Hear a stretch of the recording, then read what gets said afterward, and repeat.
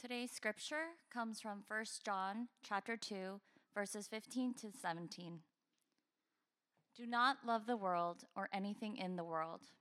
If anyone loves the world, love for the Father is not in them. For everything in the world, the lust of the flesh, the lust of the eyes, and the pride of life, comes not from the Father, but from the world. The world and its desires pass away, but whoever does the will of God lives forever. The grass withers and the flowers fade, but the word of our God endures forever. Testing. All right. Good morning. If we haven't met yet, my name is Aaron. I have the privilege of serving as one of the pastors here at Exilic.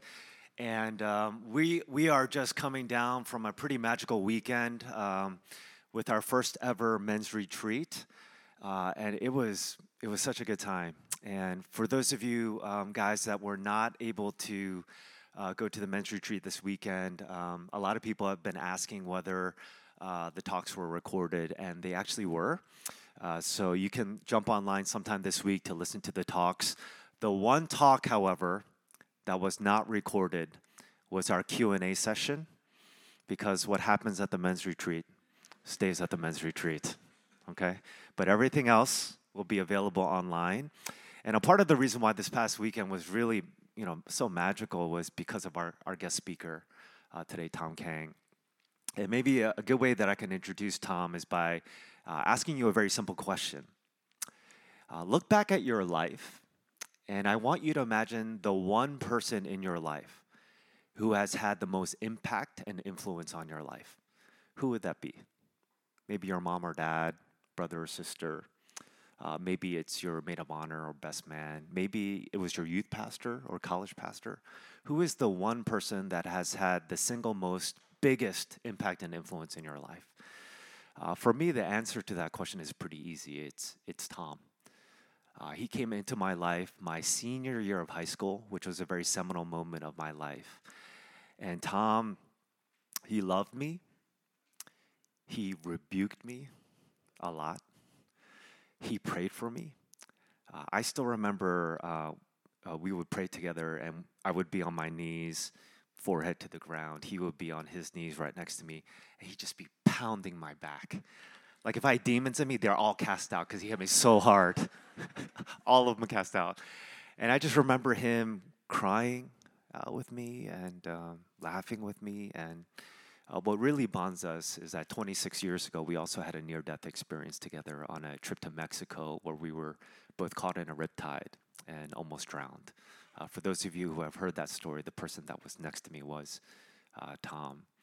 I'm eternally grateful for God providentially sending Tom into my life, because I'm not the man that I want to be, but I've only made it this far because God has providentially placed people like Tom into my life. And so I'm really grateful for him. He is the senior pastor at New Story Church in downtown Los Angeles. Prior to that, he was the men's ministry pastor at Saddleback. Rick Warren, who has sold more books than J.K. Rowling, who sold the second most amount of books of all time next to the Bible, gave Tom the moniker the best men's ministry pastor in America. And we were able to have him this weekend. But more than what he has done for God over the past decades, it's who he is. Yeah, he's a father to 3 girls, one of whom will be joining us at next service, and he's a husband to Erica. And so, can we give a warm Exilic welcome to Pastor Tom?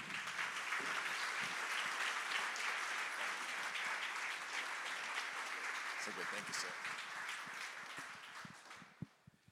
Wow, that was very, very sweet and gracious of you, Aaron. I really appreciate that. But there is one correction I need to make. However much I rebuked you, it wasn't as much as I rebuked Gene. So let the record show, okay? Let the record show. Let's go to the Lord in prayer real quick. Father God, I just thank you, Lord, so much. Thank you for this church. Thank you for the leadership here. Thank you for your faithfulness. You are Jehovah Jireh, the Lord who provides. And I am so humbled. I am broken, Lord, by your goodness. It was about 7, 8 years ago, Lord, when I first came to the launch service of Exilic, and to see it now, I'm just so thankful. You are good. You are good. Lord, I pray for your anointing right now. I pray that the words of my mouth and the meditation of my heart would be pleasing in your sight. Lord, that your people would be filled, your word would not return to you void. In Jesus' name, all God's people said, amen. Question, did anyone here wake up thinking to themselves, herself, himself, gosh, if I could just fail today, if I could just like royally screw up, if I could manage to cancel myself, do something I regret, if my life could turn into a big old dumpster fire, that would be awesome. Anyone here think that this morning? No, of course not. You are normal New Yorkers. You want success.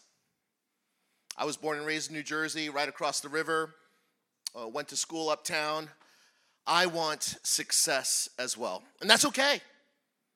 Because whether it's our relationships or our careers, whether it's about raising our children, making the dean's list, whether it's about eating healthy and trying to shed a few pounds, we all want different levels of success.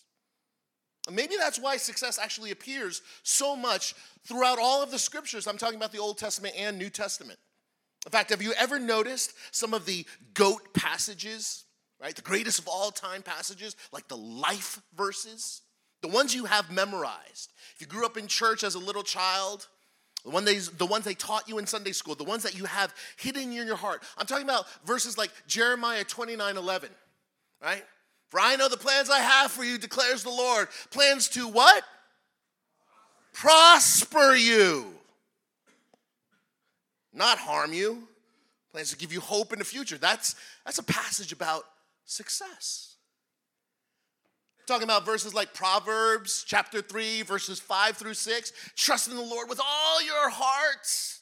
Lean not on your own understanding. In all your ways acknowledge him, and he will what? He will throw you off the rails. No, he will make your paths straight. In the Old Testament, that was synonymous with successful paths. He will put you on successful paths, not paths of failure, but successful ones. Romans 8:28, we all love Romans 8:28. And we know that in all things, God works for the demise, the failure. No, the good. The good of all those who love him, who have been called according to his purpose. And last but not least, this one is really subtle. This one is super subtle. Joshua 1:6-9. Be strong and courageous, because you will lead these people to inherit the land I swore to their ancestors to give them. Be strong and very courageous. This is why I want you to be strong and very courageous. I've said this now twice. Be careful to obey all the law my servant Moses gave to you. Do not turn from it to the right or to the left, that you may be, notice the subtlety here, successful wherever you go. Just in case you forget, keep this book of the law always on your lips. Meditate on it day and night, so that you may be careful to do everything written in it. Why should you be careful to do everything written in it? Then you will be prosperous and successful. So let's be clear. The theme of success is woven all throughout Scripture. All throughout Scripture. Right? And let's also be candid. The desire to succeed is innate in every single one of us. You did not wake up this morning thinking to yourself, if I could just be unsuccessful. That's not what you thought. And the sooner we're able to acknowledge those two facts, the sooner and further in our spiritual formation and discipleship we will go. So, very important question. How do you define success? Or let me ask it this way. How was success defined for you growing up in the home that you did? Think about that now. How was success defined for you? Did it mean getting good grades? Maybe going to an Ivy League school? Did success look like having the best material possessions? Driving a certain car? Living in a certain area of the city? Or maybe you were only considered successful if you married a certain type of person or had a certain type of career. See, the reality is the way you define success defines you. In other words, so much of what we pursue and how we pursue those things depends on our understanding and our definition of success. Therefore, we must define success accurately. One of the greatest heavyweight boxers of all time, talk about GOATs, it's Mike Tyson. Yeah? He was unstoppable in his prime. By all measures of boxing success, this guy had it. Explosive power and impregnable defense, taught by the legendary Cus D'Amato, right? Blinding combinations. He was just vicious, yeah? By all measures, he was successful, which is why it's so fascinating to now hear, many years later, how Tyson, this is decades later, he himself would describe the actual elements which fueled his drive to succeed. Those elements were actually the same elements that would have the great Iron Mike Tyson crying before every single fight. Watch this. Fascinating, yeah? It's a fascinating dichotomy. I want to share with you another fascinating dichotomy, this one from Scripture. Have you ever noticed how the same person who wrote, "For God so loved the world," another GOAT passage, right? John 3:16. The same person who wrote, "For God so loved the world," is also the same one who wrote, "Do not love the world." God so loved the world, do not love the world or anything in the world. Isn't that interesting? For God so loved the world, do not love anything in the world. Yeah? And so we need to unpack this. And when we unpack this, we start to see that what the Bible says true success is, and it also identifies what counterfeit success is. So let's dig into this some more. 1 John chapter 2, verse 15, as we heard it read, do not love the world or anything in the world. If anyone loves the world, the love for the Father is not in them. For everything in the world, the lust of the flesh, the lust of the eyes, and the pride of life comes not from the Father, but from the world. The world and its desires pass away, but whoever does the will of God lives forever. Friends, don't miss this. The Apostle John identifies three types of success, three success equations, three success formulas, if you will, that are so tempting to pursue, but they are, make no mistakes, deadly traps. You may want to jot these down if you're a note taker. These three types of success, as they were, are the lust of the flesh, the lust of the eyes, and pride of life. Or you may want to think of it this way. You can categorize these three success traps as passion, possession, position. Passion. If only I experience this, fill in the blank, then I'll be successful. That's what passion says. Possessions. I must have that car, that home, that lifestyle, that living room, that kitchen, then I'll be happy. Position. Position says, once I'm there, married, divorced, once I have that job, that position, that once I'm in that tax bracket, I'll be successful. Passion, possessions, positions. Another way to think about this same chart is sex, salary, and status. The world says the more successful you are, the more sex, the more salary, and the more status you will have, and vice versa. All right? We can all think of plenty of examples from our own culture that support this idea. And one more nuanced but no less persuasive approach, which I'm going to identify here as feel, have, and be. I need to feel this. I need to have that. I need to be this in order to be successful. And personally speaking, the more I kind of ruminate on this process and pray through this, the more I realize what I see here personally for me, what I see is generational patterns there. Like the Bible says, lust of the flesh, lust of the eyes, and pride of life. But you know what? You know what my boomer friends say? I'm not a boomer, by the way, okay? So let's just get that straight. I'm not that much older than Aaron, okay? But the boomers, they identify passion, possession, position. I'm a total Gen X guy. Like you look up Gen X and you see a picture of me. I'm total Gen X, and we're all about sex, salary, and status. Many of you millennials and Gen Z, it's all about feel, have, and be. There's this aspect to it. And here's the other thing. We are all prey to this. Yeah. We all chase after these things. Yeah? And I'm not just talking about generationally. We can even talk vocationally. We can even talk practically. Did you know that pastors, not your pastors here, just some pastors, even pastors have this warped sense of success. Do you know what? Again, not any of the pastors here, not any of your elders here, or at News Story, okay? But many other churches, many other leadership, you know what their measures of success are? I'll let you in on a dirty little secret. We're not recording this, are we? Yeah, we are. Anyways, it's okay. For many Christians, many pastors, many people in church leadership, their measures of success are bodies, buildings, and budgets. You have your own standards of metrics for your vocation as well. But for many Christians and many Christian organizations, Christian ministries, it's about how many bodies can you get to fill the room? How many buildings do you own? How many campuses? We can couch it in different terms, different ways. And how big is your budget? How much is coming in? How much are people giving? Yeah? So we're all guilty of this, but here's the problem.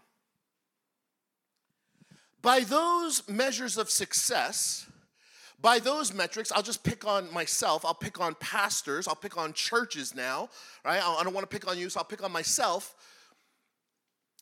If my metrics are bodies, buildings, and budgets, by those metrics, the problem is that Jesus then himself was completely unsuccessful. Yeah? He was a loser. He was wildly unsuccessful.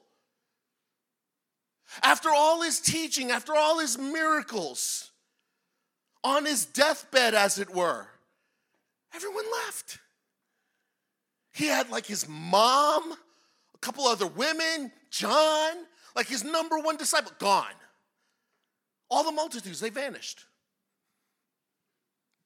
Buildings? Are you kidding me? Jesus didn't even have a pillow to lay his head. Foxes have holes, birds of the air have nests, but a son of man has no place to lay his head, Scripture says. Right? Budget? Jesus was essentially homeless, poor and homeless. Jesus was unsuccessful, his ministry an utter failure, his life completely wasted if we are to use these metrics, which we often do. So there must be something else. There must be another standard for success. There must be other metrics in Scripture, and for sure there are. If you're a note taker, these are the 3 genuine elements of success that you may want to jot down. They are this: faithfulness, fruitfulness, and fulfillment. I call them the straight F's. You want to succeed when it comes to Christ and his idea of success, you need straight F's: faithfulness, fruitfulness, and fulfillment. Okay? And if you think about it, this actually works really well with Jesus' sort of ethos, right? Where the first shall be last, last shall be first, that sort of thing. So let's dive into this a little bit. Think of Matthew chapter 25, where in verses 14 through 30, we're talking about the parable of the talents, right? master gives 5 talents to this person, 10 talents to this person, 1 talent to this person, that sort of thing, right? And the faithfulness or the parable of the talents. And notice how the 2 servants two servants receive actually the same exact reward for what? For their faithfulness. Not necessarily what they produce per se in terms of quota, but in terms of their faithfulness. To the one who had 5 talents that returned with 10 talents, his master replied, "Well done, good and what? Faithful servant. You have been what? Faithful with a few things. I will put you in charge of many things. Come and share your master's happiness." Which is exactly, by the way, what he said to the servant who he gave 2 bags to, and he came back with 4. "Well done, good and faithful servant. You have been faithful." So you see, being faithful, are you being faithful with what God has given you? Are you being faithful with your time, with your talents, and with your treasures? Because true success, as far as the Bible is concerned, starts with faithfulness. Let's talk about fruitfulness. John chapter 15, verses 1 through 8. We know this scene. It's the vine and the branches. "This is to my Father's glory," Jesus says, "that you would bear much fruit, showing yourselves to be my disciples." What does the fruit of your life say about the convictions of your life and what you actually believe and think? God wants you to abide in him and be fruitful. God gets all the glory when you are fruitful. It's what pleases him. The fruit of your life reveals the quality of your life. And so let me ask you this morning, what does the fruit of your life reveal about you? Last but not least, let's talk about fulfillment. What do I mean when I say fulfillment? You all know the favorite ring story about 7-time Super Bowl champion Tom Brady. You guys know this, right? Tom Brady, right? Talking a lot about GOATs today, but he is the GOAT, right? Greatest of all time, yeah? I mean, he has more Super Bowl championships than entire franchise histories, right? It's not just that he has more championships than any player in the NFL. He has more championships than most NFL organizations. Yeah, he is the true GOAT.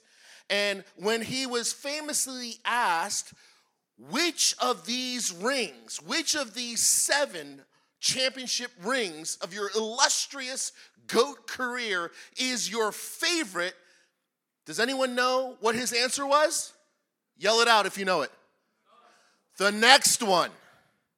The next one. Now, can I just be honest? When I heard that interview for the first time, I'm like getting goosebumps now. I was like, yo, that boy is sick. Oh my gosh, that's a leader. That's the man. Oh, I want to be like him. And then I started thinking, you got issues. Like, how come you can't be content? Like, you literally have more success than entire franchises. Like, what is your problem, right? It's a haunting verse in Scripture. Mark 8:36 says, "For what does it profit a man to gain the whole world and forfeit his soul?" So what do we mean when we talk about fulfillment? Well, part of fulfillment, what we mean by that is this concept of contentment. Contentment. It's a state of satisfaction, the absence of having to strive. It's the absence of having to chase and continually chase after what it is you think gives you value. The Apostle Paul said this, "Godliness with contentment is great gain." 1 Timothy 6:6. Godliness with contentment is great gain. And then notice the overlap of themes from our chart earlier. The same Paul continues. after the godliness with contentment is great gain, he says, for we brought nothing into the world, and we can take nothing out of it. But if we have food and clothing, we will be content. The Greek word there is a word for fulfilled. We will be satisfied. We will be delighted. We will be pleased. If we have food and we have clothing, we will be all those things. We will be satisfied. We will be content with that. Those who want to get rich fall into temptation and a trap and into many foolish and harmful desires that plunge people into ruin and destruction. You know, there's always the next great book that is coming out, yeah? I feel like every week I'm supposed to get on Amazon and buy another book and put it on my shelf, put it bedside, and just kind of keep on adding. But I've gotten into the habit over the last few years where instead of like buying every single new book, and I still buy a lot of books, okay, that's kind of my vice. But I try to temper that a little bit by reading a few books, a few select books that I've read over the course of the past, 20, 30 years. I like to read a few select books over and over again annually. One of these books is Henry Nouwen's In the Name of Jesus. And in that book, there's a little excerpt that I want to read for you. He says this: the question is not how many people take you seriously. How much are you going to accomplish? Can you show some results? But really the question is, are you in love with Jesus? Are you in love with Jesus? Friends, let me ask you this.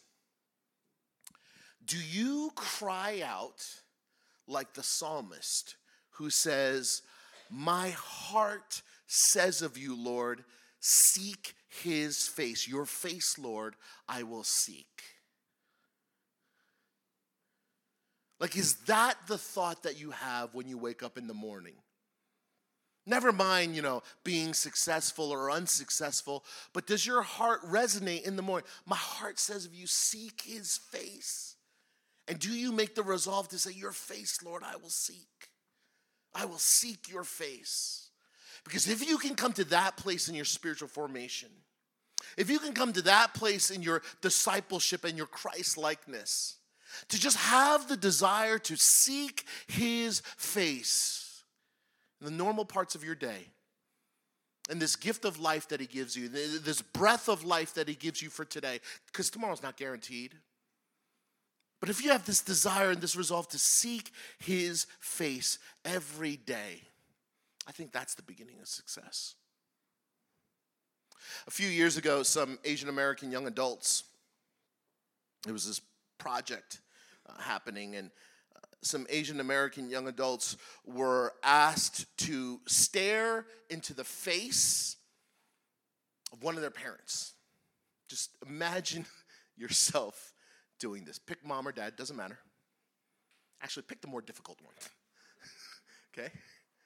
Can you imagine being in a room, just staring your mom or dad's face for 4, 1, 2, 3, 4, not seconds, but minutes.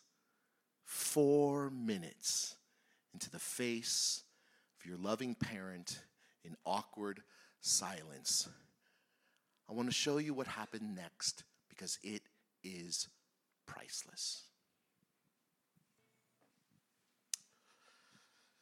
My heart says of you, seek his face. Your face, Lord, I will seek. The reason many of you are in tears right now is because you know when you look into the face of the one true God, you know that you will be met with love.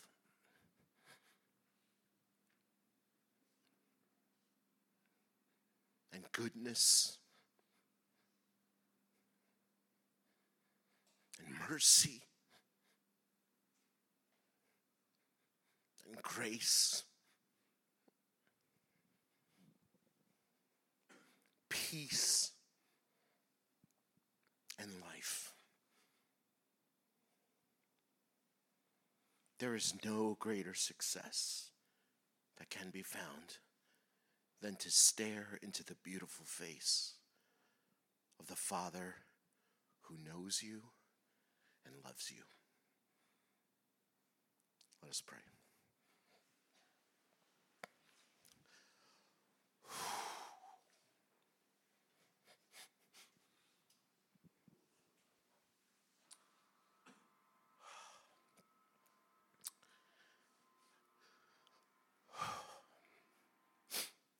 Heavenly Father, you are so good.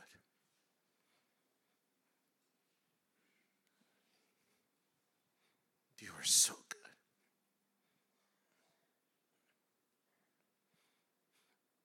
Meet us, Lord. Meet us in our pursuits of false gods, of counterfeit success. Meet us and look into our eyes. Peer into our souls. Fill our hearts with what is true, what is good, what is life-giving, what is glorifying to you and edifying for ourselves. Even right now, in this moment of clarity, we abandon and repent from our lust of flesh and lust of eyes and pride of life, sex, salary, status, passions, possessions, position, feeling and having and being. And Father, in its place, as we turn to you, would you fill us more and more with the desire for yourself and more with the desire to be faithful, more and more desire to be fruitful and abide in you, and more a true sense of fulfillment, of contentment.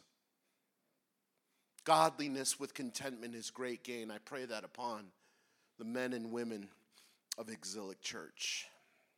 Give them an appetite to be filled only by you. Lord, we do love you. We do worship you. And we pray that because of this small amount of time spent together, we would have actually fallen in deeper love with you. In Jesus' name, all God's people said, amen.